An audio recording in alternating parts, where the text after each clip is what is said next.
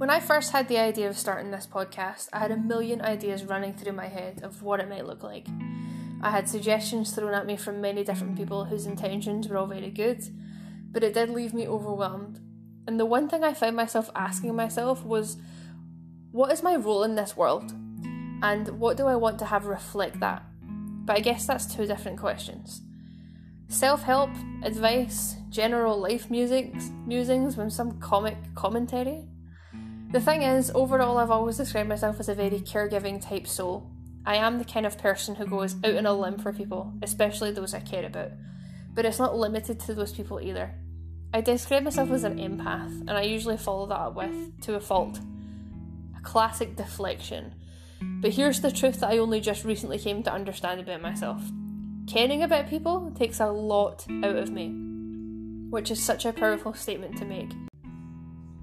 I don't mean to say that in regard that it's something I'm doing that I don't want to do anymore, but just because when I think about caring for someone, I consider myself the kind of person that harbours another person's problems, make them my own, and use my own experiences to relate to those people and being the problem solver, whatever it was that looked like. But the issue with that is a lot of people don't want a problem solver. They just want someone that they can vent to. They want someone that they can express themselves to without fear of judgment or ridicule or humiliation. At the end of the day, that's mostly what people want. But people have a hard time asking for that, and I know that I'm included in that. I used to think of myself as someone that was very good at giving advice, but when I think of what it meant to actually give advice, I didn't really like the kind of person that I became whenever I'd done that. And that's because, and I've only just realised this, giving advice to people is like me telling you that I know better than you do in your situation, despite the fact that you're the one who's living in that situation. I know better about my own situation, my own experiences, but I don't know any better about your situation and your experiences. And giving advice sometimes is a lot like that. There's a song, I think most of you probably have heard it, it's Everybody Should Wear Sunscreen, and one of the lines in it was, "Be careful whose advice you buy, but be patient with those who supply it." And that's something that hit home for me, I think, very recently in a different way than it did when I first heard that line. Because I was someone that would try and wave the magic wand and fix things for people. But again, people don't want to have their issues fixed. They just want to be heard. They just want someone to hold space for them. And that idea of holding space is something that I have struggled with, despite the fact that I did see myself as an empath. I think there's a huge difference in being an empath and being an empathetic person. To be empathetic towards someone is to understand what they're going through without taking on that emotion yourself. But to consider yourself as an empath, I feel, is someone who absorbs everything that people are going through, whether or not they want to. They harbour that feeling for someone, put it on their shoulders as a way to symbolically say that it's no longer your issue anymore, it's mine. And yeah, that might be good for the person who's coming to you for, to have the space held for them. That might be good in that situation, but I ask what it does for you. And I've noticed what that does for me is it drains me, and it leaves me anxious, and it leaves me stressed, and it leaves me with not really much social batteries to go out and do the things that I actually want to do. And that's no way to live. It's no way to live, putting other people first. And I feel like I've went a lot of my career, educational, professional career, with the idea in mind that all I want to do is help people. But that idea of help puts people in a very vulnerable position they may not necessarily have asked for, but I put them in it by insinuating that they needed help. Now, you're probably sitting here wondering, what is this ramble all about? Can you get to the point? I'm not really entirely sure that I have a point at this point. I don't know that that's something that we're ever going to reach. But what I just wanted to talk about and I guess what I want to make this this podcast about is the idea of accountability, but what that means to people, and particularly what that means to yourself. And I want to do that in a very non-advice giving way. I want to start practicing what I'm preaching to people. I am not here to tell you that I know any better, because I really don't. I don't know what it is that's going on in your life.